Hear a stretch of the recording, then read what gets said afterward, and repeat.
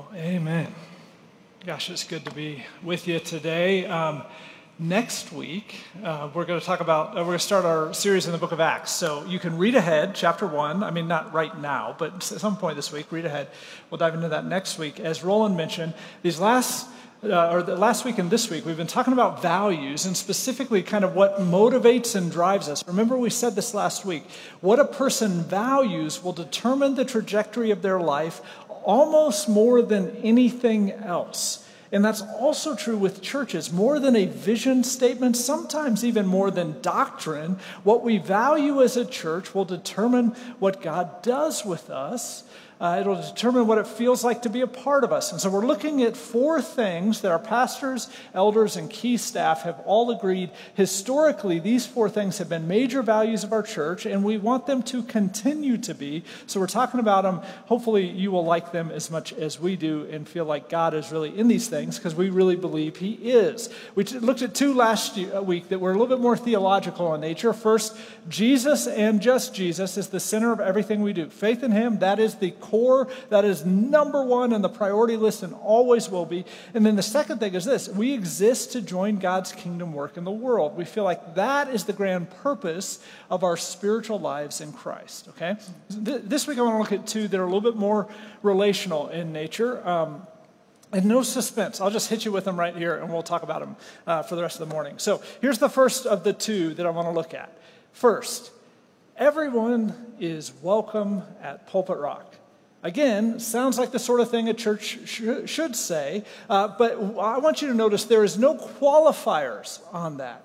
Everyone is welcome at Pulpit Rock, no matter who you are, no matter what you're struggling with, no matter what's going on in your life, no matter how you think about God. You are welcome here, and our goal is to extend God's welcome to you. Second one, we value multiple voices at Pulpit Rock, meaning we do not believe that the primary purpose of church is to download truth to the people. We don't believe it should be a monologue. We actually think it is a conversation between God's people and God. And so it involves all of us, and we all have to talk. We value multiple voices at Pulpit Rock. I want to get into some scripture and just give you kind of the scriptural foundation for these 2 values out of the Gospel of Matthew chapter 5. But before we get to that, let me hit you with an illustration. Something that's important for all of us to realize as Jesus followers in 2022. There's a fabulous Australian author named John Dickson.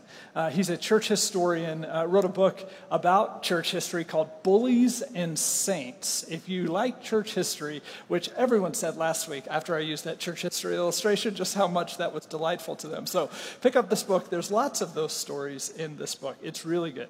But in it, he tells the story of an experiment he did in 2017. He goes to his local music store in Sydney, Australia, and he rents a cello. And he pays for a 2-hour lesson on the cello, having never, prior to that moment, ever touched the instrument, the cello, right? So he spent the next 5 days of his life practicing and trying to master what is probably the most famous cello piece of all time. It's Prelude to Cello Suite Number 1 in G major, of course, by Johann Sebastian Bach. Now, you may not recognize the name, but I bet you recognize the melody of this stunning piece of music. Let's play a little bit of this. Does that sound familiar? Okay, this is being performed not by John Dickson, but by Yo-Yo Ma, I'm told a very great cellist. Pretty stunning, right? Pretty timeless, pretty beautiful. All right, let's cut it off. We're going to come back to it in a second. So this author, John Dickson, got a cello, never played before, spends the next 5 days practicing for hours that piece of music. And then he rents out the famous Sydney Theatre and invites a bunch of friends and family to perform what he learned. What do you think happened?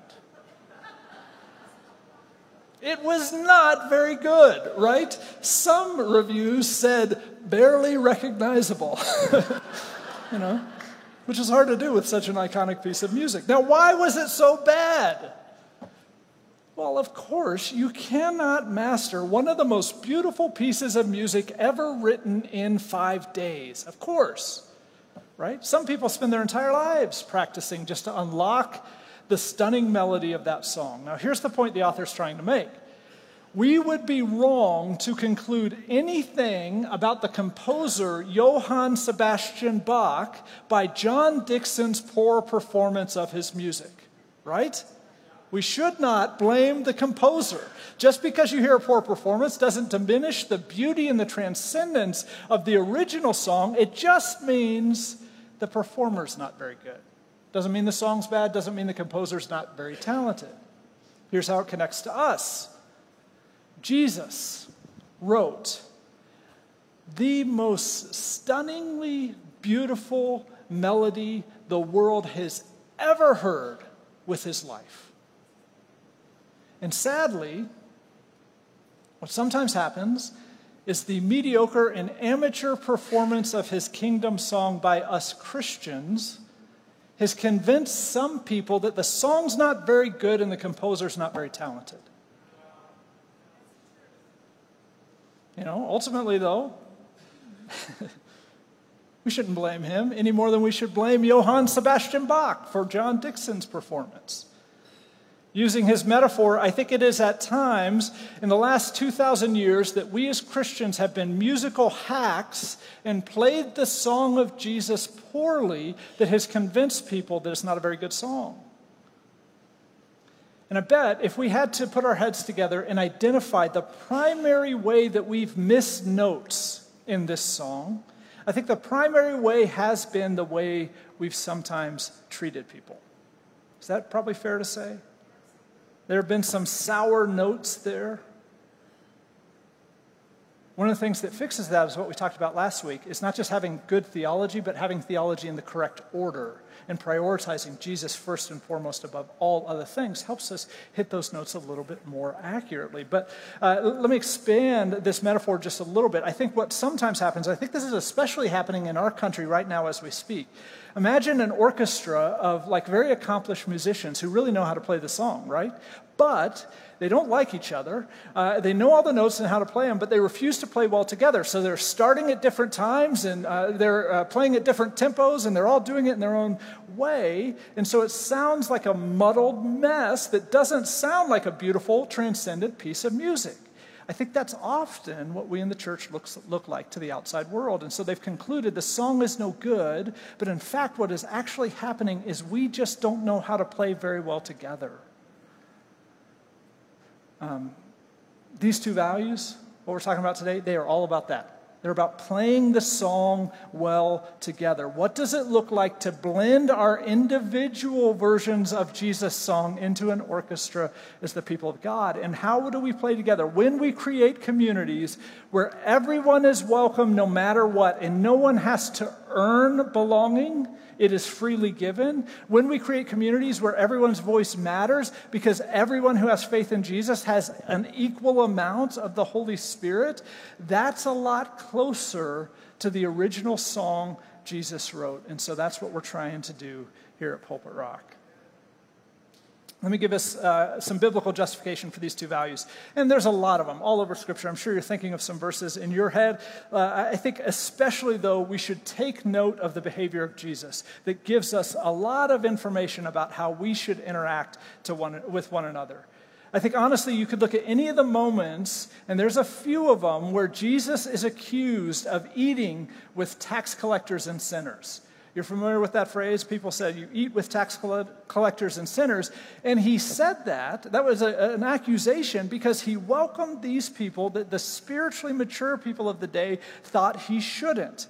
And by the fact that he is being criticized, we know it's not like he's sitting at their tables eating with them saying, hey, I have a list of grievances and sins that I want to read to you all about your behavior, right? Like that's not what he was doing. In fact, he wasn't doing that. That's why they were upset. The religious people would say, Jesus, if all you're doing is loving on those people and attending their dinner parties without telling them the truth about their sin, it's as if you're okay with their sin. That was the nature of the criticism. that is an insanely arrogant thing to say to the only righteous and holy person who ever lived on earth. But from a human perspective, it makes sense. It's like, hey, I can't let anyone maybe think that I'm okay with something they're doing if God's not okay with it. And we think that way. I've heard that even in this church in the last month. I've heard someone say, we can't just welcome everyone to Pulpit Rock because if we do, they'll think we're okay with their sin. We have to stand against their sin, don't we? It's hard to argue with. From a human perspective, it makes perfect sense.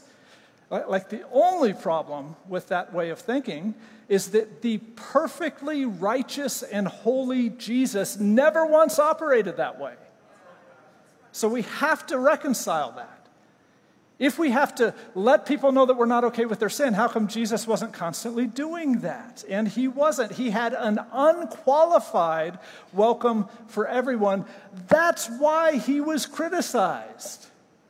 Because it was unqualified. And people are like, you need to throw in a few qualifications here and there. And Jesus is like, no.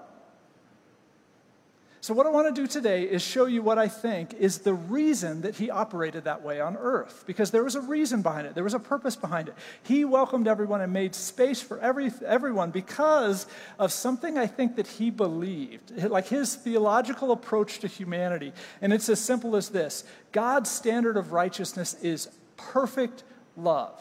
Okay, that's what Jesus believed. He taught about that, and he was constantly trying to convince us of the significance of that for how we interacted with each other. So turn with Matthew 5, see if you can follow the thread of Jesus' teaching. This, I think it'll revolutionize there's a fly. I'm sorry. That's a bad sign. I think this way of thinking will revolutionize the way you see yourself and others if we could hear the amazing melody he's writing. Matthew chapter 5, it's the Sermon on the Mount, 5, 6, and 7 of Matthew. And towards the beginning, he says this, Matthew 5:17. Do not think that I've come to abolish the law or the prophets. I've not come to abolish them, but to fulfill them. For truly I tell you, until heaven and earth disappear, not the smallest letter, not the least stroke of a pen will by any means disappear from the law until everything is accomplished. And now here's an implication of what he just said. Verse 20. For I tell you that unless your righteousness surpasses that of the Pharisees and the teachers of the law, you will certainly not enter the kingdom of heaven. We have to appreciate what Jesus is saying here. Like what he's saying, and Pharisees, teachers of the law, say what you will about them, like they made righteousness a sport, and they were excellent at it, right? And what he's saying is, listen, even the best people on the planet, truly, probably for all time, these superstars of human morality, they're not good enough. That is a fascinating statement, and that is deeply subversive. It's subversive because, isn't this true? From a human perspective, that's not right. From a human perspective, there is a spectrum of morality, and it matters. You want to be on the good end of that spectrum of morality from a human perspective. Let me illustrate the challenge of this by going to an extreme. Some of you know I have the privilege in my free time of working with our partner, the Exodus Road. They fight human trafficking and work with local law enforcement around the world to find victims of sex trafficking, collect evidence that can free them, and prosecute the traffickers. So helping with that work, I've wound up in, honestly, some objectively pretty awful places. And I have met men who are actively selling other humans for sex. Like they are complicit in one of the true evils of the world, right?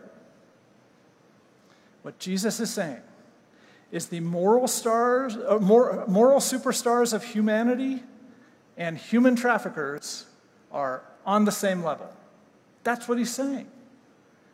It bothers me. I want to say to Jesus, please do not lump me in with those people. I'm better than them. Objectively, I'm better than them. But what makes this revolutionary is Jesus is telling us all, hey, all humans, listen up, you're looking in the wrong direction. When you think about yourself, you're looking at the bad people so that you can feel superior. What you should be doing is looking at God's perfect standard of righteousness so you feel your need for his grace. So you feel your need for a Savior. Because you're not even close to that, even though you're a little bit better than those people. Let's use a tired old metaphor. You may have heard this before, but I think what Jesus does in the Sermon on the Mount is he takes meeting God's righteous standard and he turns it into a contest of who can jump over the Grand Canyon, right? I mean, it's pretty far. We could give it a shot. And this is true. I'm not in bad shape. I could jump probably further than some people. It's also probably true, like someone like LeBron James, he could jump a lot further than me. And what Jesus was seeing when he was looking out at us humans is that he's seeing us compete about who got further. And he's like, you guys, would you just observe, you all wound up in the same place. That's what's relevant here, not who got a little bit further than somebody else. You're all equally, desperately in need of a Savior. And it must have been comical, but also very painful to him that some people who could jump 8 feet out were getting mad at him for being around people who could only jump 3 feet out. And they're like, when are you going to point out that they didn't go the other 5 feet? And he's saying, well, when are you going to realize that you're all at the bottom of the canyon? Jesus says you're looking at the wrong thing. You're looking at each other feeling superior. You should be looking at the chasm of God's perfect standard, feeling your need for grace. And I think partly one of the reasons Jesus welcomed everyone without qualification was because we all appeared to his perfect eyes equally unrighteous. He didn't see any distinction between pastors and human traffickers when it comes to God's standard. Now, part of what we have to notice, too, about the perfect standard of God's righteousness is it's not just like moral perfection of like, don't do anything wrong, don't do all the bad stuff. It actually is a perfect love that is the standard, right? It is perfection that is always rooted and oriented towards the other, and it is the most intense, perfect definition of love you will ever read. Listen to the way he talks about it. This is from verse 21. You've heard that it was said to the people long ago, you shall not murder. Anyone who murders will be subject to judgment. But I tell you, anyone who is angry with a brother or sister will be subject to judgment. Impossible. Impossible. I defy you to try to meet the standard. I mean, imagine living your life and never experiencing anger. Impossible. I can't even drive home. Notice that statement, totally unqualified. No qualifications. It's not like, well, but if they're really bad people. No, it's just no anger.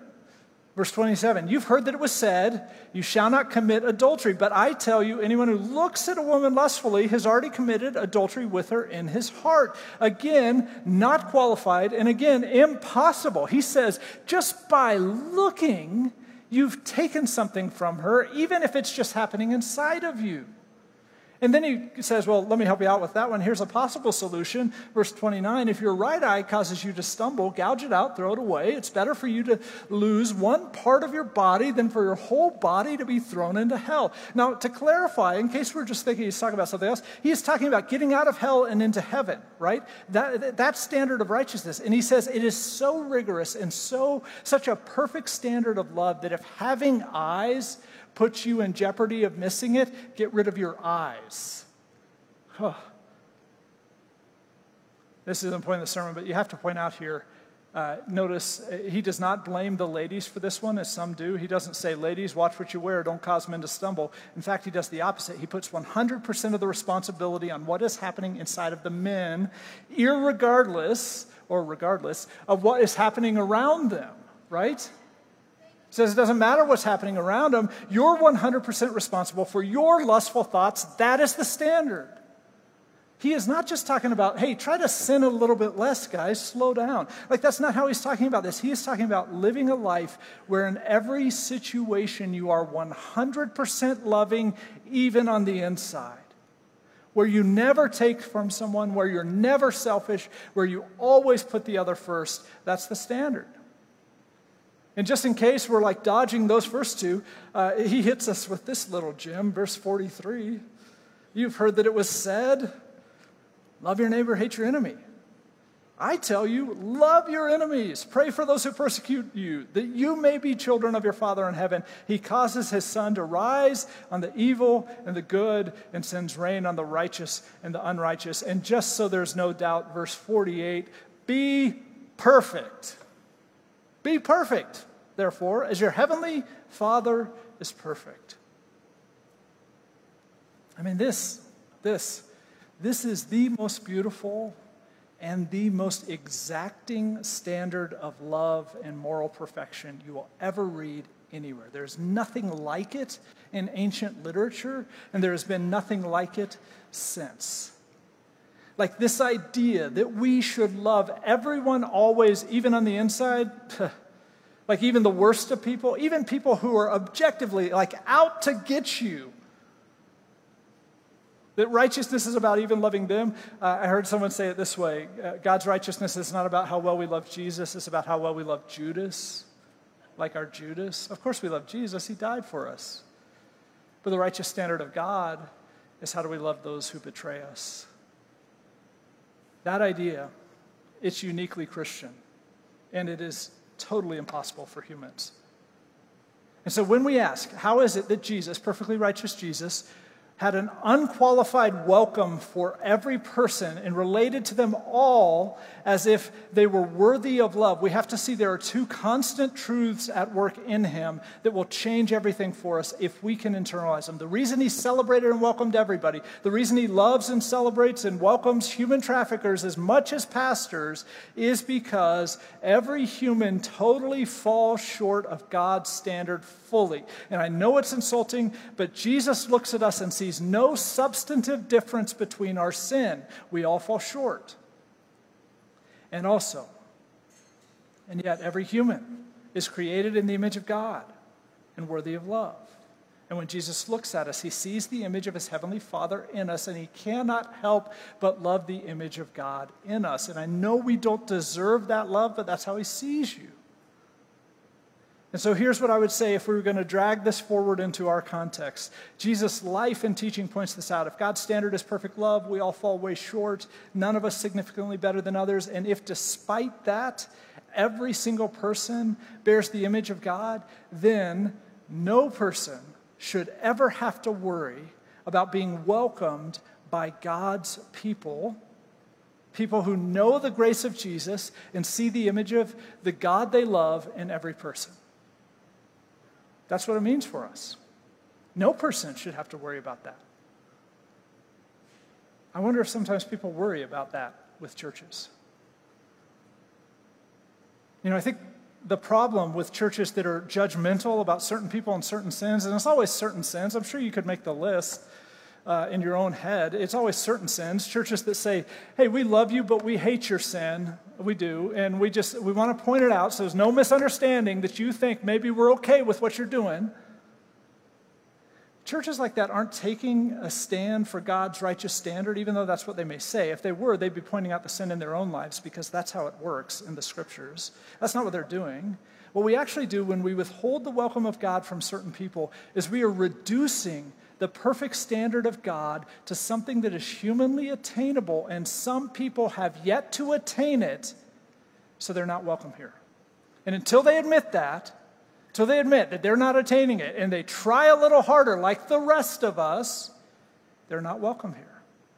And while that makes us feel better about ourselves because we get to take a stand against someone else's sin, which is a whole heck of a lot easier than taking a stand against your own sin, by the way. That's why we all love doing it. But what we actually do in those moments when we withhold God's welcome is we degrade God's perfect standard of righteousness. And we make it this merit-based system where to get welcomed, you have to beat somebody else in the sin game.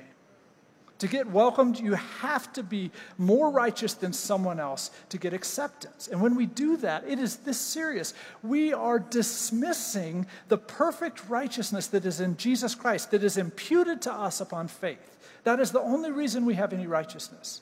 Not because we jumped so far over that Grand Canyon, but because he cleared it, right? We're dismissing and degrading that perfect standard of righteousness, and we're profaning the image of God on earth that is in all people. It's that serious. Let me personalize it to me a little bit. When I look at a human trafficker and think, and I have thought this, I'm confessing this. He doesn't deserve my love. When I've had that thought, believe it or not, that statement is actually an attack on the image of God. It is. That statement is about my arrogant belief that I have attained something that he hasn't, that makes me worthy of love where he isn't. But because I know the grace of Jesus for my sins, I'm learning to see the image of God in every person. And so, part of it for me is this journey of learning to love him, learning that he's worthy of my love. And don't get me wrong, I'm going to love him by trying to stop him and get him arrested, but I can do the right thing without disrespecting or degrading him as a human, even though he's an enemy to me. He's an enemy I'm commanded to love. That's what he is. That's the way of Jesus. It's impossible. It's a really hard song to play. And yet, by the grace of God, we are trying to play that song. It is the most radical and beautiful song that has ever been played. Let me connect it practically to church in two ways. First, if everyone falls short of perfect love, if all people are made in the image of God, then in the community of faith, as we interact with each other, every person should come as they are, right? Everyone should be welcomed as they are. We all do the same thing, where it's like, hey, let me clean myself up a little bit so I'll get more acceptance from other humans. We all do that, and as church people, we know how toxic and unhealthy that is for our souls, so we're trying to do it a lot less. What we're trying to do here at church is just welcome each other as we are and show up as we are. And we don't just want you to experience that. If you're going to be a part of this church, we want you to extend that welcome to other people. You could help someone else experience the welcome of Jesus by how you welcome them. That's what this community is about. That's what the early church did, by the way. That was their way of being together. Listen to this. One of the church fathers, Paul, said this about himself. He said, though I am free and belong to no one, listen to this, I've made myself a slave to everyone to win as many as possible. To the Jews, I became like a Jew. To those not having the law, I became like one not having the law. To the weak, I became weak to win the weak. I've become all things to all people so that by all possible means I might save some. I do this for the sake of the gospel, that I might share in its blessings. He's saying the reason that I'm welcoming everyone is because I know Jesus, so I'm the one who's going to adjust because he adjusted for me. And I'm going to adjust so that other people, in whatever way they come, are feeling comfortable enough to meet Jesus like I did and didn't deserve, right? And this is not just Paul saying, hey, I don't want to offend anyone by saying the wrong thing. That's not read Paul. He didn't worry about that very much. This is Paul saying, literally, it is the Spirit of Jesus who was up in heaven, nothing like us, and said, you know what, I'm going to set that aside and become like them so that they could be saved. And Paul's saying, hey, we get to have that spirit with one another. And what it means is we adjust, we accommodate to one another so that no one is on the outside and everyone gets a chance to encounter the love of Jesus. That's how it works. Here's a second way we would apply this. If God's standard is perfect love and we've all fallen short, but we're still loved, created in the image of God, then I think this is true. In God's eyes, human spiritual hierarchy is a lot less important than we make it. That can be the formal hierarchies that we set up. That could just be the hierarchy we keep in our mind about which sins are really bad and which sins aren't.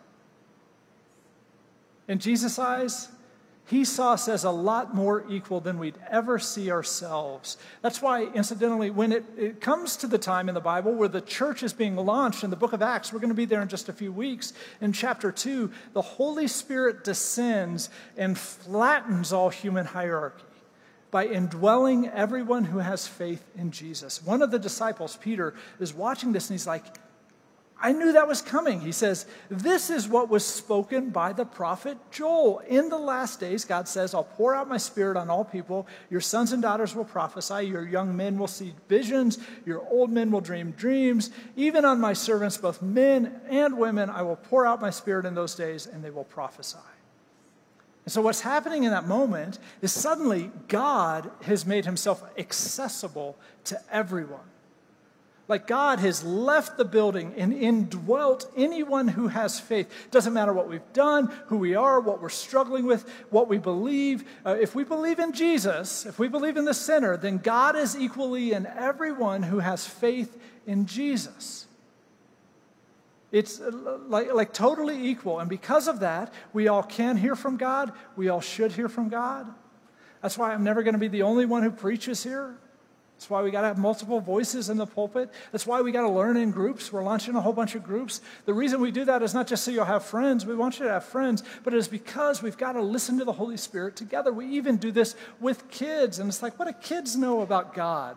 Well, I don't know, but they have as much Holy Spirit as I have. So we get them to interact. We get them to discuss. In the counsel of multiple humble voices, we can hear more clearly from God, but we have to value each other and we have to engage with humility. In the New Testament, some things shift. In the process of hearing from God, it becomes this collaborative, interactive group exercise. And that's what we feel like church is called to be. We bypass that sometimes, honestly, because I'm sure you've experienced this. It is just maddeningly inefficient. Like when I'm like, hey, I think God's saying this, and you're like, no, he's not, he's saying this. And then we're like, oh, now I got to work through that.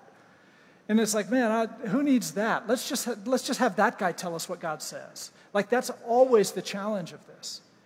But it seems biblically that this really is what God wants, is to interact together with him where the Holy Spirit is present so that we could collectively hear from him and work through those moments when we don't see eye to eye. He seems to think we need each other. I think he may just be right.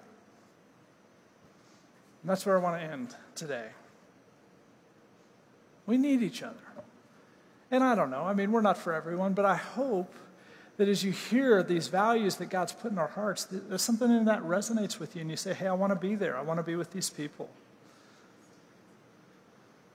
This is what it is. This is what we're trying to do. This beautiful song Jesus wrote with his life, his mission, his teaching, what he accomplished is the most beautiful, perfect, sublime work in all of human history.